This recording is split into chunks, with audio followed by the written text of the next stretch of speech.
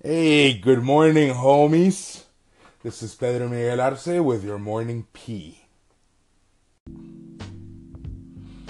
This is Pedro Miguel Arce with your morning pee. This is going to be the first one of these that I'm putting together, so let me explain to you what the morning pee is going to be. It's just essentially me talking to you with a little bit of positivity, trying to get our days going so we can get some shit done. Just like Pillsbury says in George A. Romero's Land of the Dead, I'm here to do something while we're standing around. Let's do something.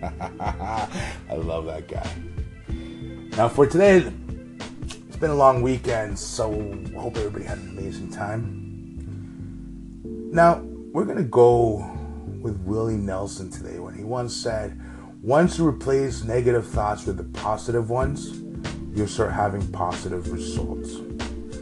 So there you go. Start off your short week by changing those negative thoughts to positive ones. I hope you all have a great day and week. Later, homies.